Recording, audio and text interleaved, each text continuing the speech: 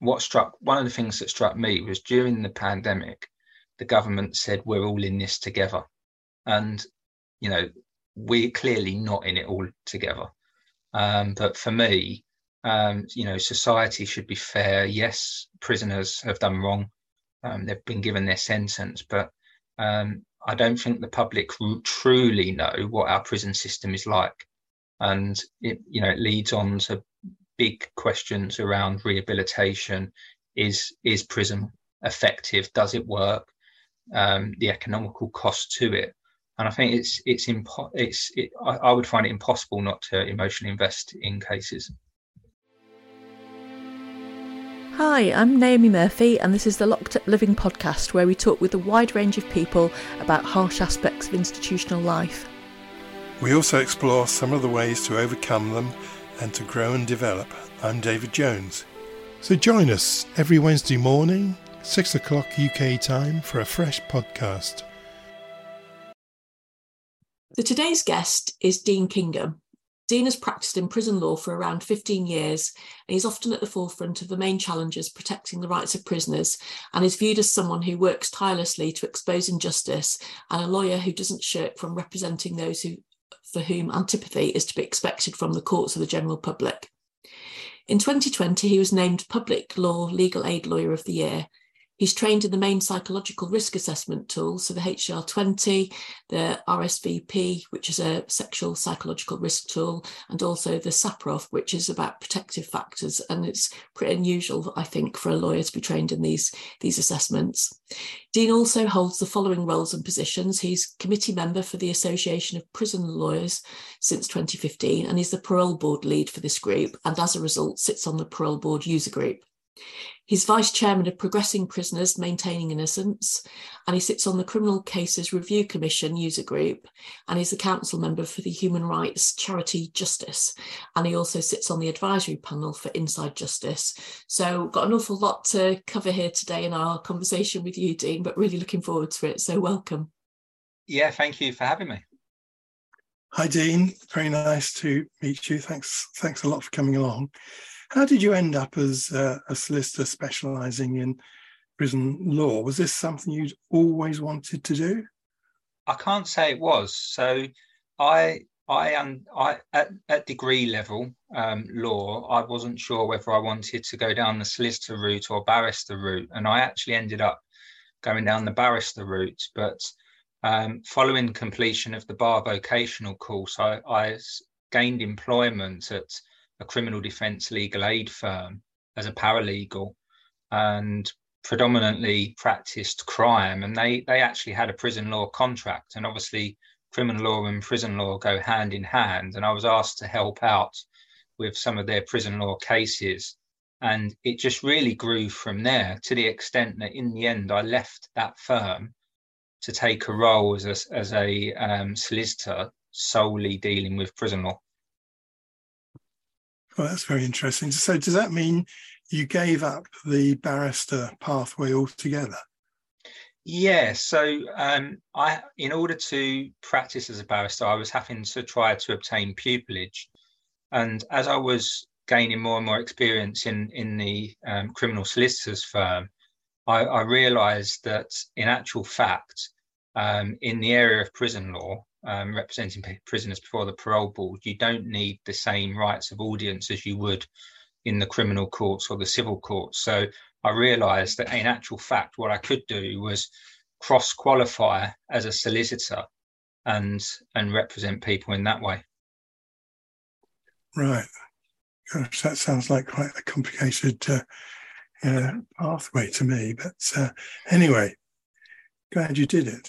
So Naomi mentioned that you were named Legal Aid Lawyer of the Year in 2020. What led to that? Yeah, so throughout my time practicing prison law, what struck me is once the decision's taken, that shouldn't be the end of it. You should always be looking at whether there's potential grounds for challenge if the decision you feel doesn't quite meet the required standards, whether that's rationality or lack of reasons, etc. And I always used to look to spot if there was judicial review challenges on the back of a decision. and over the years launched a number of different judicial reviews. But in the build up to 2020, there was a number of prisoner rights cases that really went through the High Court that I think really sort of set the foundation for winning that award. So there's the very well-known case of John Warboys, where the victims sought to challenge the parole board's decision. Now, I didn't represent him for the parole process, but I did represent him for the judicial review process. And the reason I mention that case is obviously it caused a lot of public controversy, and as a direct result of that decision, the Justice Secretary at the time sought the removal of the parole board chairman, Nick Hardwick.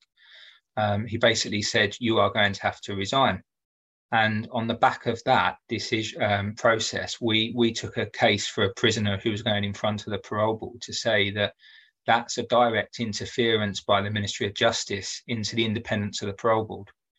And we were successful in obtaining a declaration from the High Court that the Ministry of Justice had interfered with the board's independence. And in between all of that, I was representing Charles Salvador, also known as Charlie Bronson, in a judicial review in respect of having the right to apply for a public parole hearing. That has since been settled, and the law has been changed to allow parties to apply for a public parole hearing. And in actual fact, later on in December, the first public parole hearing is going to take place. What's it like for you being involved as a lawyer representing some of these cases where there might be quite a lot of anger from the public about the rights of the prisoner?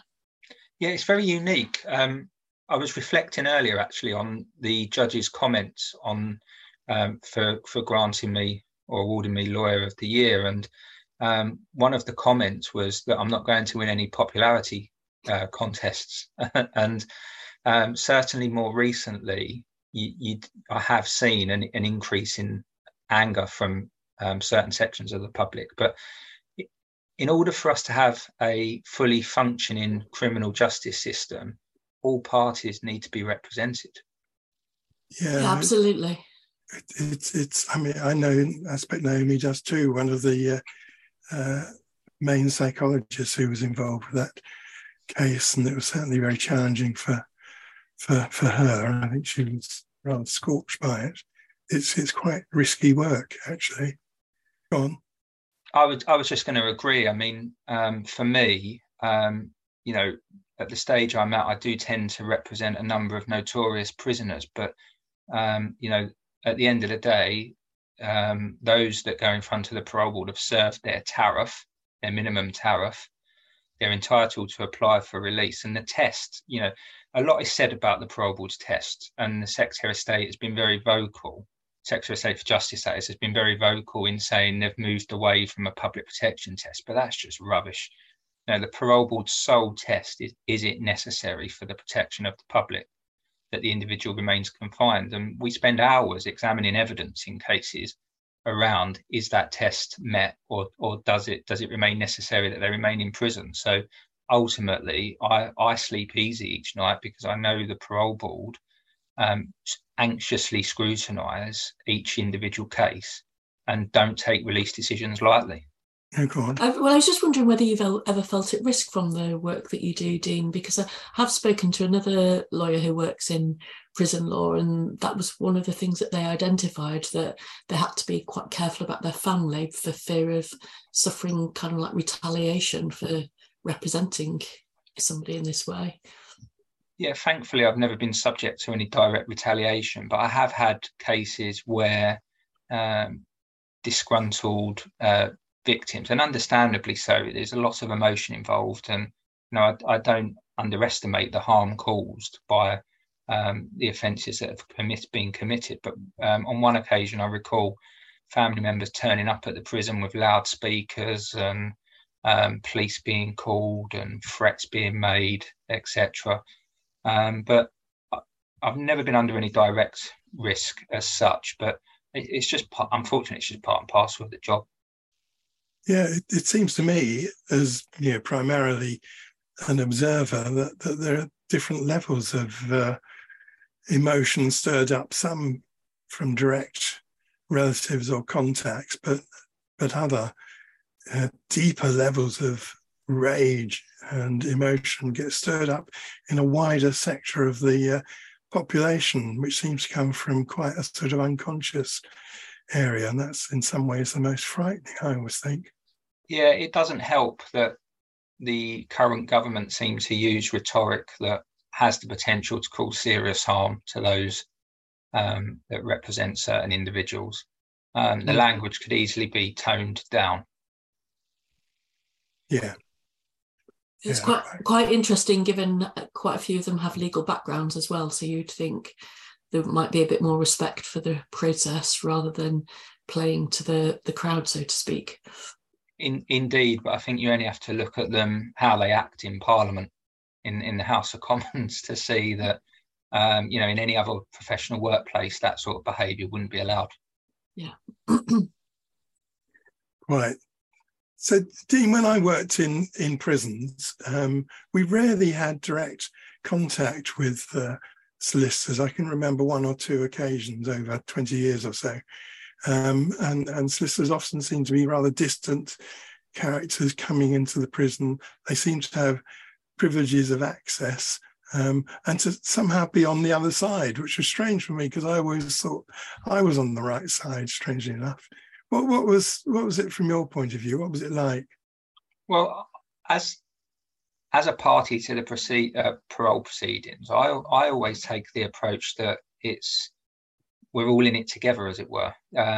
So parole is inquisitorial, and often I've, from the outset, I always try to build the relationships with OMU offender management unit departments, prison psychologists, probation officers, because ultimately it's an inquisitorial process, and by sharing information about the case, it actually improves the hearing.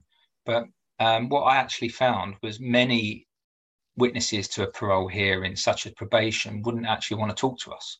They'd very much view us as being on the other side. And we was hitting that brick wall so often that in the end I stopped reaching out as a matter of routine. But it's I do find from prison to prison, some prisons I have very good relationships with, for instance the OMU departments. Others clearly still view us as the other side. But given the nature of a parole proceeding, it's often benefits the actual panel to have the parties talking in advance. You would think so, and it sounds from what you're saying as if probably prisons don't really appreciate the kind of role that you play as advocates. Is that the case? I think so, and they very much view it as it's them against us. And it's nice when you can have that breakthrough. Earlier in the year, for instance, I and some other solicitors were invited to HMP Coldenley for a life day, and there was different individuals in the system who were there and able to offer advice and guidance to prisoners serving life sentences. So that was a unique experience, and one that shows the benefits of everybody working together. But I think many prisons just view us there as a thorn in their side, and individuals that will always look to challenge their decisions, which often isn't the case. Sounds like an area that needs developing, really. Of course, I mean, I do know that actually most prison junior governors have very little time. So the idea of forming a relationship with a series of solicitors, must be the last thing that they feel they've got time to do. Yeah, and I think that's one of the biggest hurdles at the moment, is the fact that the prison system has deteriorated to such a degree that, it's just not able to work effectively. I'm just thinking about how defensive the system can be sometimes as well, that things end up going to judicial review that perhaps obviously shouldn't need to get that far. And maybe if there was better relationships and people were having conversations at an earlier stage, it might be possible to come to a more agreeable outcome than having to get involved in big, long, lengthy litigation. Exactly right. Exactly right. I mean, it's always frustrating when you have to take a judicial review for instance, lack of reasons, and not being able to understand a decision. And it's much easier if the parties can agree. And, you know, probably 5 to 10 years ago, we would find that the prison service or the Secretary of State would be much more amenable to agreeing to retake decisions. But now the approach very much seems to be, no, they will stand by their decision and let the courts decide. So funny enough, I was just reviewing earlier today the number of judicial reviews that I've lodged in the last, say, 3 months, and I'm up to number 10, whereas I would say before that, in the last sort of 12 months or so, I've maybe lodged 1. Gosh. And we don't like, I can safely say I don't like lodging judicial reviews unnecessarily. It's not, we'd always look to resolve the issue rather than having to take up the court's time. Do you ever get involved with joint enterprise issues? Yeah, so joint enterprise is something that I've been involved with for quite some time now, because it really is the law moving in the wrong direction. And the system caught up with the fact that the law had moved in the wrong direction, but has done very little to actually correct the scandal that has meant many individuals serving life sentences when they were not the actual individual responsible for committing the offence, merely present. Yeah, it seems to have got stuck from what I was reading the other day. Yeah, that's right. And I mean, I know we spoke about joint enterprise there, but the other big scandal is obviously the IPP sentence. And again, it's evidence of the law moving in the wrong direction, but rather than correct the position for those subject to it, the government unfortunately don't want to correct that. But I think the biggest positive with joint enterprise over the last few years is that a lot of campaigning has been launched to seek to persuade the Law Commission to review the criminal appeal system, and that includes joint enterprise, and they've finally agreed to do that. So that's the next big hope for those subject to joint enterprise. So I was wondering whether the people who you represent are always grateful for the service that you're providing, or whether it can sometimes be challenging to build a relationship with them. Yeah, I mean, it can certainly be challenging, but I have to say the bulk of clients are very grateful. I think I was looking back over some of the periods in which I've represented prisoners, and funny enough, I do have a core set of clients that I've assisted for a significant number of years. And when I was studying the bar vocational course, I started to use legal language and really move away from myself. I'm the first person in my family to go to university. And I think the employment in the criminal firm when I first started really assisted me, and has greatly assisted in build relationships with clients, because I actually qualified as a police station accredited representative. So I was often out at all times of the day and night representing people that have been arrested at the police station, and there you have very limited time to discuss a large number of matters and convey what you want to convey. And I realized actually, rather than overcomplicate the language, just be direct and be myself. I think that really helped me build relationships. And of course, you get the odd client that doesn't want to accept advice, or is just difficult. and that may be because of personality disorder or psychopathy. But by and large, I think I find it reasonably easy to build relationships with those that I represent. Imagine for some people as well, given how we had quite a few people who really were quite isolated, in terms of they were isolated when they were out in society. They didn't really have much contact with their family, or their families had disowned them since they'd come to prison, and then probation officers changed frequently. So I imagine for some individuals, you may represent a point of consistency that's there across a very long period of time, where they may feel that you've got to know them better than an awful lot of other people have. Yeah, indeed. And so I represented Harry Roberts quite a few years ago now, and he had no one in the community. He'd served 48 years, and I got him released. And I've kept in contact with him on occasions. I've met up with him in the community.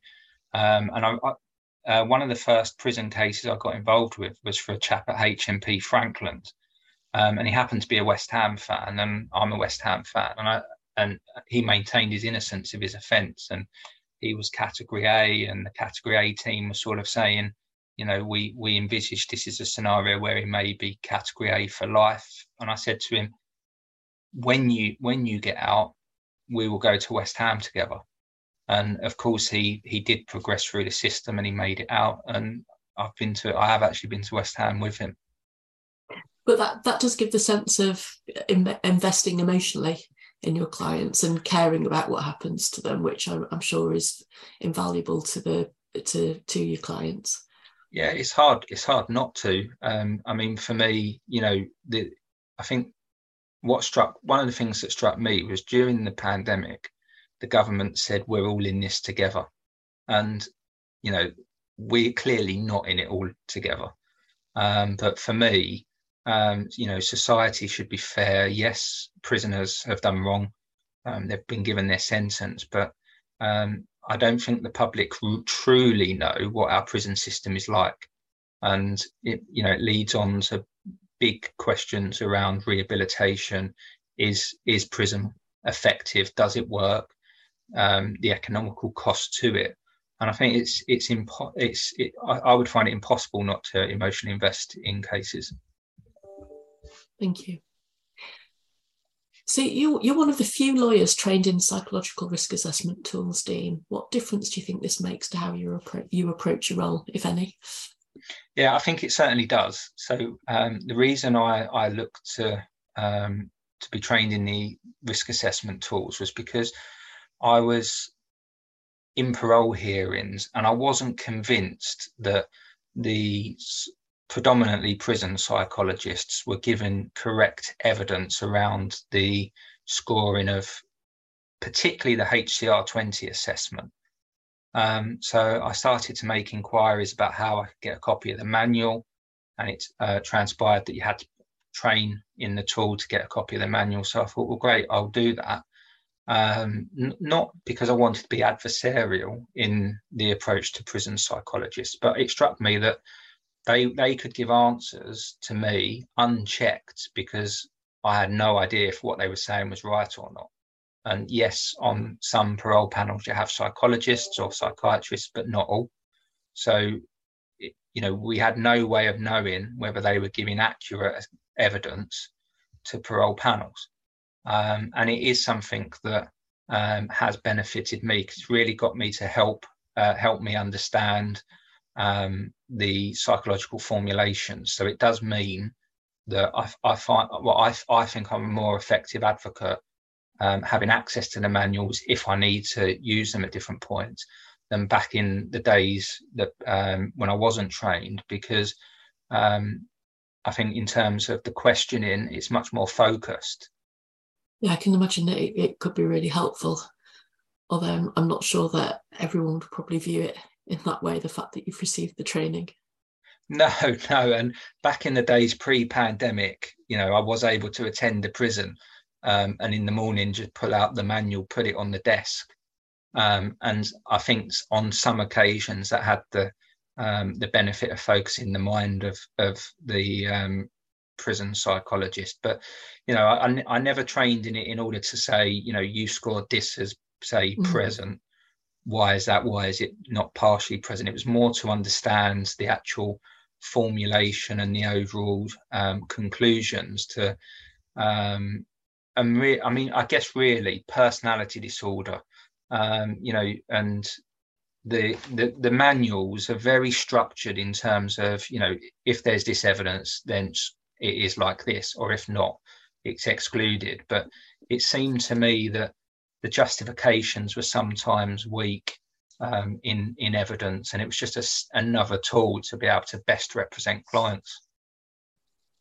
Thank you. And you've mentioned the pandemic a couple of times. How was your job and prison law impacted during the pandemic? Oh, significantly so. Pre-pandemic, I think on average I would spend 1.5 days a week in the office. The rest of the time I would be all over the country visiting prisons. And it was, from a business perspective, it was completely ineffective, because as prison lawyers, the firms that we work for do not get, we can't claim for traveling to and from a prison. So, the majority of prisons outside major cities are in the back end of nowhere, and it often takes hours to get to and from. So it was, in effect, all we could claim for was the time we were seeing the client. So in a working day, you may be able to claim 2 hours of work. But that aside, we would spend hours sitting in waiting rooms, waiting for clients to turn up. And I was, because of my APL committee role, I was pretty much engaged with the parole board at the brink of the pandemic. And I was actually on that Sunday before lockdown, I was actually over in Cheltenham in a hotel for a hearing on the Monday. And I was talking to Martin Jones, the chief executive of the parole board, on that Sunday evening, saying, it's looking risky here. Are we going ahead on the Monday? Are we cancelling hearings? And he was very proactive. He took the decision to cancel in-person hearings on that Monday. And it was later that day that the country was locked down. But I think really the pandemic for us has brought the prison service into the 21st century. Pre-pandemic, very few prisons offered video links as an alternative means to see clients. Now, probably about 75% of prisons do. There's still a few that insist on in-person visits, but I think it's actually shown that there is a different way of working here. For parole processes, nearly every parole hearing was an in-person hearing, and that had a knock-on consequence for the ability of the parole board to list hearings quickly. And members are selected geographically. So, the ability to list in, say, the East of England was restricted to the number of East of England members they had. But the pandemic showed that actually, now they've got a nationwide pool of members that could sit in on any hearing in the country because it was remote. I think critically for me, my main concern was whether the rates of release would deteriorate by having telephone or video link hearings. And I was sceptical. I have to say I was sceptical at the start, but and the parole board quickly maximised telephone hearings whilst the technology was brought up to the relevant standards for them to maximise video link hearings. But now, it's rare for me to go into a prison. I did a hearing earlier this week in person. The panel was remote, but because of the client's physical health needs and mental health needs, I went up to the prison to be with him. But it's, I'd say now I'm near enough in the office every day of the week.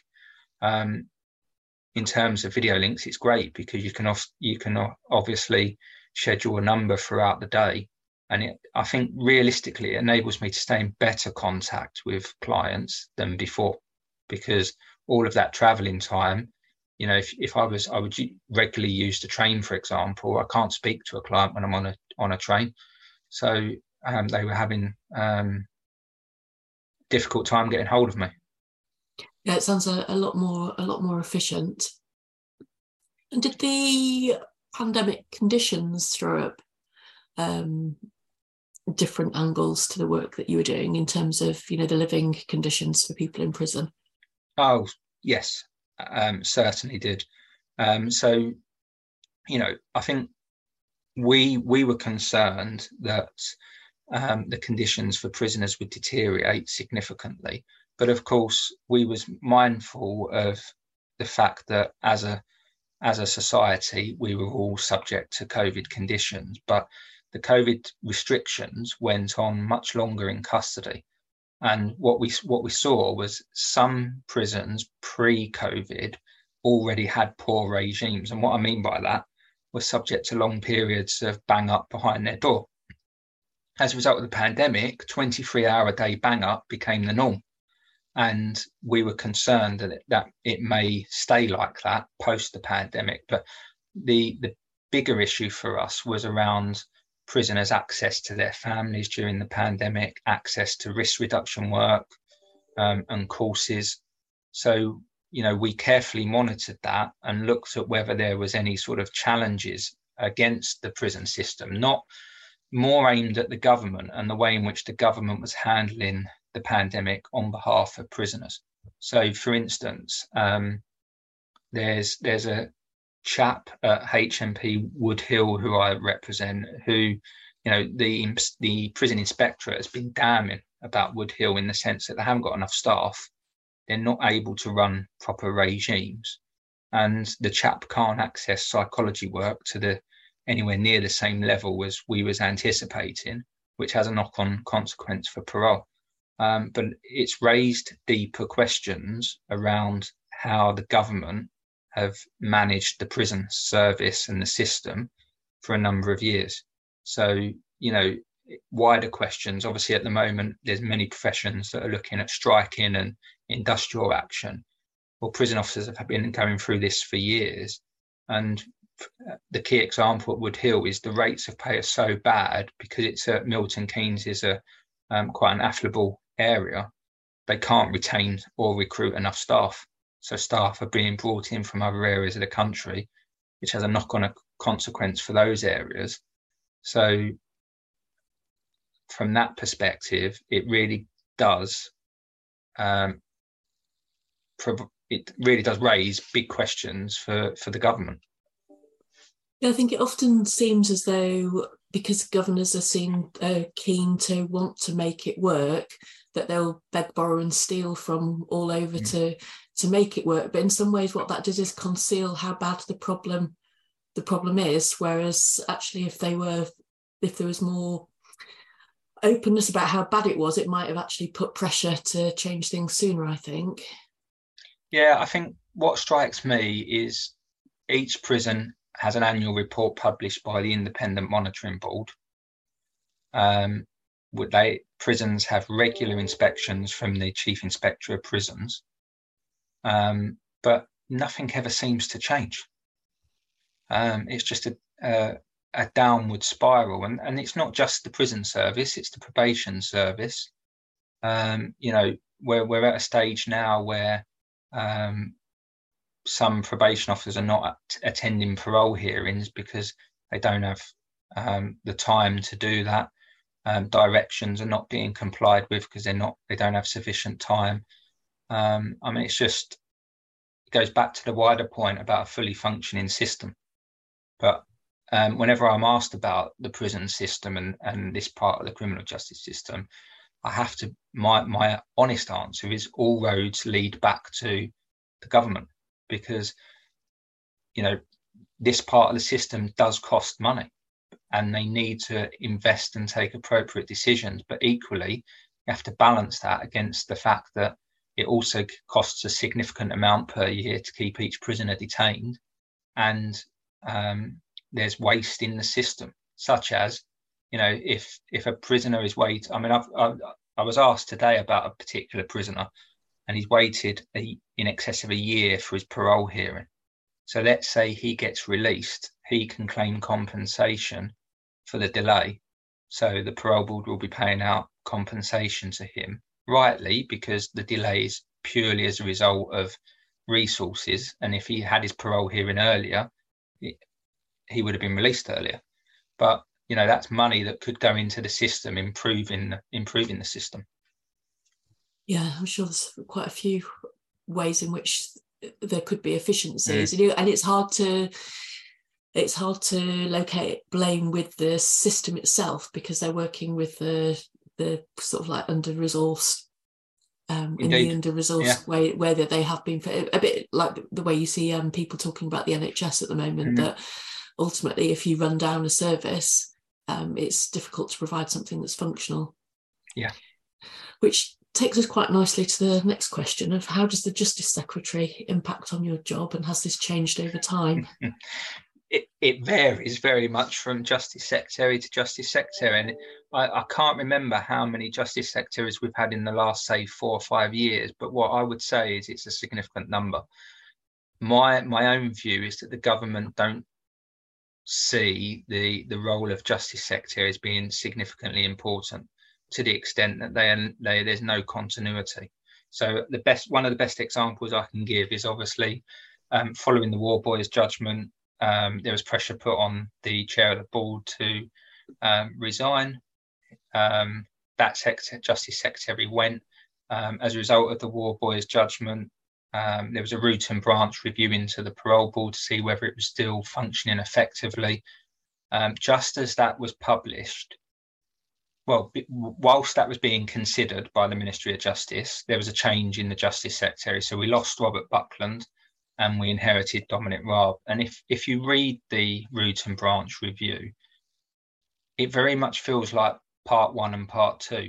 And reading between the lines, it feels like Robert Buckland was going to suggest the parole board goes in one direction, but in actual fact, Dominic Raab then came in and chose a different direction. So part of the report reads like the parole board will move to, within the tribunal service, be a fully functioning court.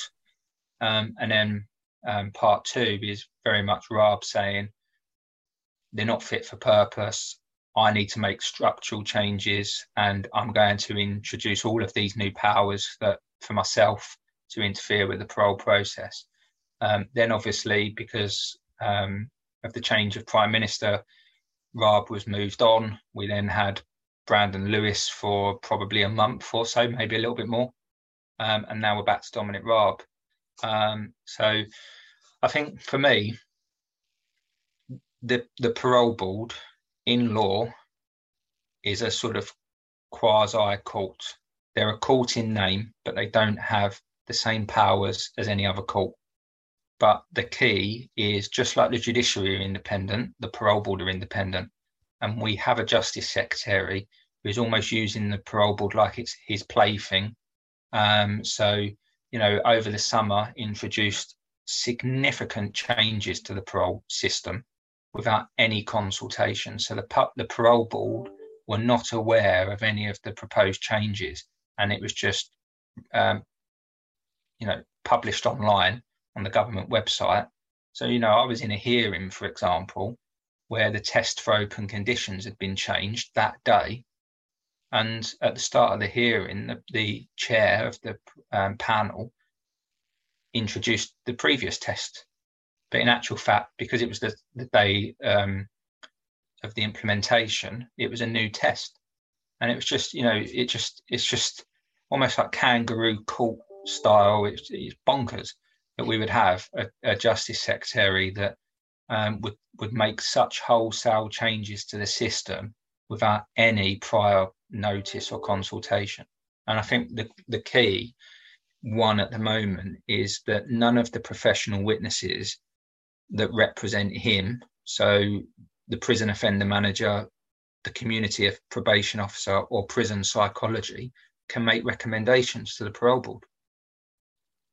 Feels like quite a contemptuous way to treat people that are working within the system, doesn't it, as well as the people who are on the receiving end of justice within all of that. But also it strikes me as a bit of a recipe for error to be made, because actually if things change in that kind of way, there isn't, if you don't have a change management process, then it's hard for everybody to keep track of what changes have been implemented, isn't it?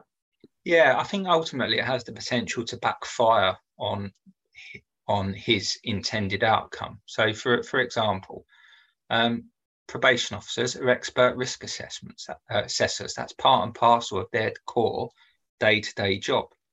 They've been told they're not entitled to make recommendations. Prison psychologists for years have been making recommendations. And one of the things that hasn't been tested as such at the moment is an expert's overriding duty is to the court. That duty overrides any obligation that the person has in terms of, for instance, their employers. So it really puts the psychologists at risk, I would say, of complaints because, it's guidance that's been given to them. The parole board accept that witnesses are not going to be given recommendations. But, it just seems laughable now that, the Secretary of State in 99% of cases chooses not to be present in any form or represented, yet those that are representing him and providing information to the parole board cannot say what their view is on whether the test is met. And in hearings we dance around the issues. I've had to try and think up some ingenious ways to try and get the witnesses to give their recommendation. And I did a hearing recently where the judge said they're not going to answer that. And I said, well, I've got to try, because in some cases, I am getting away with that question. And I have to try on behalf of the client. But for me, it just seems that it's a further undermining of the parole board process. Yeah, it seems quite nonsensical, really. But moving on, Dean, that people seem to find it easier to accept punishment if it seems fair, proportionate and transparent. How transparent do you think the processes are that prisoners are subjected to? And equally, I suppose, what about the principles of fairness and proportionality? Are those always upheld? Yeah, so how transparent is the prison system? Well, it's not. It's not transparent at all, but the parole process is now transparent. And that is a result of initially the War Boys judgment, which led victims to be able to request summaries of decisions. And it's interesting when we talk about transparency, because it was a prisoner that actually led the parole system, to be changed to open it up to the public. The government initially resisted. They defended the judicial review and said there was no need for the system to be opened up. But once permission had been granted to say that the claim was arguable, they then accepted that they should undertake a public consultation, and obviously the system's been changed. But it's not going to be the case that every parole hearing is public. But I do think the opening up of the system in appropriate cases really will enable the public to understand the work of the parole board, because ultimately the parole board's reputation was significantly damaged as a result of the War Boys judgment. But what's been lost in that is the High Court did not say the decision to release Mr. War Boys was irrational itself. It was the fact that there was information that they could have obtained and maybe should have obtained as part of the risk assessment that led the decision to be quashed. So the Secretary of State came out criticising the parole board, and that has really sort of sparked the bandwagon for Dominic Raab moving forward. But at all points, the Ministry of Justice seems to do its very level best to maintain the prison system as a secretive place where decisions are taken that are not fair and not proportionate. I do a lot of work with prisoners where they're given no reasons for decisions, or policies are not followed. Mandatory frameworks where it said the prison must do X and it's not done, and it has very real implications for the prisoners. But for me, prisons should be opened up more so we actually see what goes on inside a prison. Now, one of the public parole hearings that is coming up, there is a documentary being made about that case. And I know from the parole board's perspective, they have been involved, and to be fair, the Ministry of Justice have, in a series about parole. But there's so much more to be done here, because prisoners, as much as the public may not like this, prisoners do not lose their rights as a result of their incarceration. And if you want someone to be rehabilitated, I would suggest that you need to treat them fairly, or perfectly accept firmly. They're in there for punishment, but they're also in there to be rehabilitated. And I think it was Nelson Mandela that said something along the lines of, you don't truly know a nation until you've stepped inside the jails. Governors are often overstretched. Staff are often junior and don't understand the prison service instructions or the frameworks. Complaint responses are often so ridiculously poor that it actually leads to more issues. I often read complaint responses and just think, why couldn't you just answer the complaint in a meaningful way? So, Dean, do you think some prisoners fare better against the system than others? And are there groups of prisoners who get a much tougher time than others? Yeah, indeed. So the obvious groups that get a tougher time are those that maintain their innocence and sex offenders. Those that get a rougher end of the deal are those that often are intelligent, know their rights, know what the policies say about their rights, and look to assert their rights. If you're that type of prisoner, then you can often be at loggerheads with the prison. And it does very much feel to me from experience that in those types of cases, the system will go out of its way to get the better of them. And what I mean by that is not follow procedures and engineer situations to try to damage the prisoner's credibility, whether that's through, as a response to litigation or complaints, etc. But sex offenders often get it worse. Those that maintain their innocence, for years, you can't reduce your risk if you're in denial. But we have to accept that our criminal justice system doesn't always get it right. That we know from the famous miscarriages of justice cases, Barry George, the Guildford 4, the Birmingham 6, that there are, loads of other examples that there are people in prison that are genuinely innocent. Yeah, in fact, I think sometimes there's an actual prejudice against those who are maintaining their innocence, and they're denied access to psychological or so-called psychological courses, for example. Yeah, so I've always done a lot of work in the high secure estate, and probably about 5 years or so ago, might be slightly longer, we looked at a potential legal challenge for discrimination, and that was premised on the basis that those that admit their guilt are able to access accredited offending behaviour programmes, that those that don't are not able to, because it's a prerequisite that you have to admit guilt. And we served the pre-action challenge, and the government came back and said, we're not actually discriminating, because we're sort of in the process of changing the suite of programmes where in actual fact we're moving away from admitting guilt, and those that maintain their innocence can participate. And it's really brought us up to date, because the psychological research evidence suggests that in actual fact maintaining innocence or denial doesn't increase risk, and in many cases it can be a protective factor.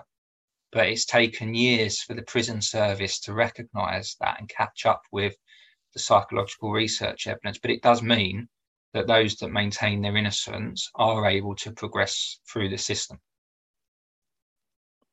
Thank you. I mean, that obviously links up to some extent with the Progressing Prisoners Maintaining Innocence project. Can you tell us how that works? Yeah, certainly. So they support a significant number of prisoners who maintain their innocence. And they're somewhat of a campaign group because they've been campaigning for the system to recognise that maintaining innocence doesn't automatically increase risk, and you can't just keep someone in prison because they maintain their innocence. And they've been an important group that have helped get us to where we are now. So they're an actual pressure group, are they? Yeah, they are. I think it's a balance between a pressure group and supporting those in prison that maintain innocence. Thank you. So how can things change for the better, do you think? I would really like to see a cross-party, open, public commission of some form where we truly we go back to basics. We look at what do we want our system to achieve, because from start to end, it's a mess. So, the criminal barristers have just been on strike. The criminal courts are underfunded, takes years to go in front of a jury. And from the very outset to the very end, it's a complete mess. And I think this has been going on now for far too long. We need an open, honest debate, because there is the possibility that the Tory government won't be our next government, and if Labour come in, really we want continuity. The system deserves continuity. Victims deserve continuity. There's so much that can be improved in the system. But I think what strikes me, and I often have this discussion with colleagues and friends, is when it's a sad indictment of our country that ministers and Secretary of States seemingly often have no experience of the fields, of the areas in which they're ministers or secretaries of the states. It's rare that they actually do. And it's like me, all of a sudden getting a job as an NHS consultant. Got no idea what I'm doing. But there I am being tasked with different things. So they leave a mess. I mean, Chris Grayling is widely known as failing Grayling. And he was Justice Secretary when he tried to sell offending behaviour programmes to Saudi Arabia. The majority of the offending behaviour programmes he was advocating selling are no longer in existence because they've been decommissioned, because there's issues around how effective they are in reducing risk. But I think most importantly with him, he destroyed the probation service, and we are still dealing with the fallout now. And millions, if not billions, is wasted. And there's no accountability from that regard, but the system pays for it for years. So I would like to see an open, honest debate. I think the parole board need to be stronger. They need a much stronger voice. They're almost like an abused spouse with the Ministry of Justice. They're meek in that regard. They haven't got a voice, and it's so frustrating because a lot of the faults with the system lay with the Ministry of Justice and the government. So they need to really come out and vocalise and stand up to the government. Yeah, very well put. Thanks, Dean. If you think about it, prison hasn't really changed substantially since we first started putting people in prison. And I think, if you were looking to, it depends what purpose are we trying to serve via prisons? Are we serving the purpose of vengeance for society, or are we trying to cut crime? Because I don't think we're cutting crime by putting. I don't think that's the best way to cut crime, by putting people in prison. And so, having some central commission where people feed in evidence from all sorts of sources might result in a very different looking approach to justice and offending, might it? Yeah, and this links back to the sort of changes that I was proposing, because it strikes me that it's very wrong that someone with substance misuse issues, for example, can get better access and more ready access to substances in custody than they can in the community. If you've got mental health issues, then you're in trouble in prison, because there's some very good mental health care in some prisons, but equally there's some very bad. And the reality is it costs much more per year to keep someone detained in a mental health unit than it does in the prison system. Mm-hmm. But it kind of goes back to what I was saying about the parole board. The parole board's rate of serious reoffending is 0.5%. So what I mean by that is those that are released by the parole board that go on to commit a serious offence. So we're not talking theft, we're not talking public order offences. We're talking robbery, GBH, serious harm offences. 0.5%. Thousands of prisoners go in front of the parole board each year. That statistic, as a member of the public, I feel like I can sleep easy. And that's why I mentioned that earlier when I said I sleep easy because I know the parole board works. Now, 0.5% is the system working. There is no Western world parole system that has a better rate, as far as I understand. And that the very work of the parole board is looking into a crystal ball, as it were, to future crimes. This is almost film territory, isn't it? Do we keep people locked up for fear of future crimes? I think it might have been Vanilla Sky was the film. That's the system working, and you have high profile cases like Colin Pitchfork, who was released. You can argue till you're blue in the face whether he should have been released or not. But he was in an open establishment at the point the parole board released him. So he was well on the path to being released, and at some point inevitably would stand to be released because he'd been interacting with the public. He was recalled, and the arguments resurfaced about whether the parole board got it right to release him. But what hasn't been said is he was recalled not for further offending, but for compliance, for breaching licence conditions. So that risk management plan worked because he was pulled back to custody for non-compliance before an offence was committed. So that is the system working. And I have clients that are recalled 3 or 4 times on their life sentences, not for offending, but for compliance, missing an appointment, being late back. That's the system working. Yeah, that is exactly what we want. But the system is flawed in so many ways in that regard, because does a sentence given our current prison system, what percentage of prisoners come out better than when they went in? I would say it's very few. And that's, as a member of the public, that should be concerning. But equally, those that go in front of the parole board and released, the chances of serious reoffending are so low. Now, if you think about the reoffending rate for those that don't go in front of the parole board, it's much, much higher. So I would always advocate the parole board releasing someone as opposed to relying on the Ministry of Justice to release someone. Thank you. And we're kind of running to the end of time now, Dean. Just one final question, really. You joked earlier about the fact you were never going to win any popularity contests doing the work that you do.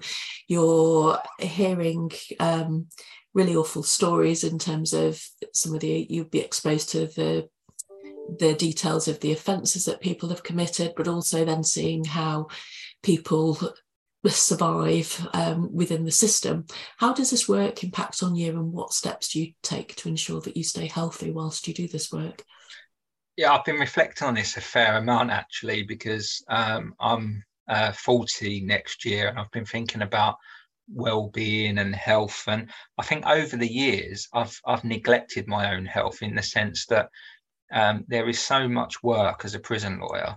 I would work incredibly long hours, or even during a working day, not leave the desk, save for grabbing some lunch, for example, eating lunch at the desk, and then that's the end of it. And I think it's important that you obviously take exercise, whether that's a walk or go to the gym. But I think the key things for me around my own well-being is comedy. I am someone that watches a lot of comedy, and I think that's an escapism for me, and to balance out the information that I read on a day-to-day basis, which can be very harrowing. But I am a West Ham fan, and I'm a season ticket holder, and I think that in some way impacts, because I can, well, obviously not at the moment because the World Cup's on, but I can go over there, I can have a shout, I can, lose some of that stress that's built up. So there's a mixture of ways for me, but I think it's something that as lawyers, we're not very good at monitoring. And you can often fall into the trap where you sit at a desk all day, you travel by car, and you don't actually ensure that you stay physically healthy. Yeah, I really love your responses there. And actually, I think the two things that you highlighted about comedy and also going to football matches and shouting, and both of those work in a way that is functional for laughter, and shouting is functional for the vagus nerve in terms of calming our nervous system. So you can see that both of those could be healthy. And I personally really love the comedy one as well as the football. Yeah. So I mean, I used to do yoga a lot, but I think since the pandemic, I just haven't.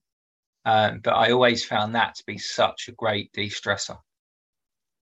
What amazes me that lawyers don't have clinical supervision, actually, because I think the work that you're doing, processing the emotions about some of the stories that you hear, I'm surprised that hasn't been made part of, not just for criminal and prison lawyers, but obviously the lawyers that work in child and family cases and personal injury probably see some pretty awful stories as well. But thank you so much for coming on today and giving us all your time and sharing all your knowledge with us.